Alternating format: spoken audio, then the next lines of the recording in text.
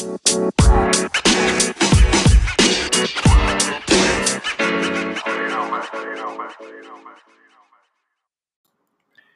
morning, afternoon, or evening, wherever you are in the world. Welcome to DBN News, the daily news that even plants crave. I'm your host, George, and here's your news for Friday, November 16th, 2018. News is courtesy to The Know. Sony announced recently that they will be skipping E3 this coming year for the first time in the convention's 24-year history. Some speculate Sony to be planning their own conference. It certainly seems like Sony does not deem E3 necessary to get their community excited, especially with live streaming coming around. Sony could easily switch to a format similar to Nintendo and stream new game announcements as well. Time will tell the tale. It would seem that the delay of Battlefield 5 has hurt EA's stock prices. Bloomberg reports that EA's stock price has dropped 29% since September, coinciding with the delay of the game. EA and DICE delayed the game to avoid competing against Black Ops 4. After the delay announcement, several hedge funds sold their EA shares. Meanwhile, Take-Two Interactive and Activision both saw share price decreases during the same time frame. With the holidays around the corner, this could bounce back for EA, but if sales disappoint, it could be a bad sign for investors.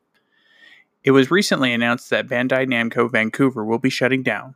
It's unclear how many people worked at the studio, however. They produced several Pac-Man mobile games, Tap My Katamari, and Tekken Mobile. There is a small skeleton crew staying on to continue to support Tekken Mobile, so good news there if you play it. We hope all affected land on their feet as usual. Sunset Overdrive is officially coming to PC. If you are not aware, Sunset Overdrive is developed by the same Insomniac Games that produced Marvel Spider-Man.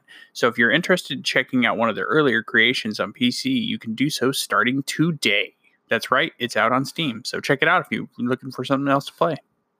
And finally tonight, Cliff Bleszinski has retired from making video games.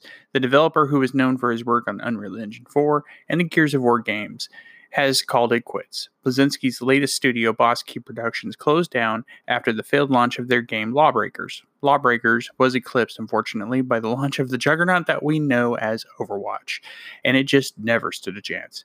Bleszinski made this official on Twitter during a back-and-forth conversation with another user, so it's unfortunate, but it was a hard crash nonetheless.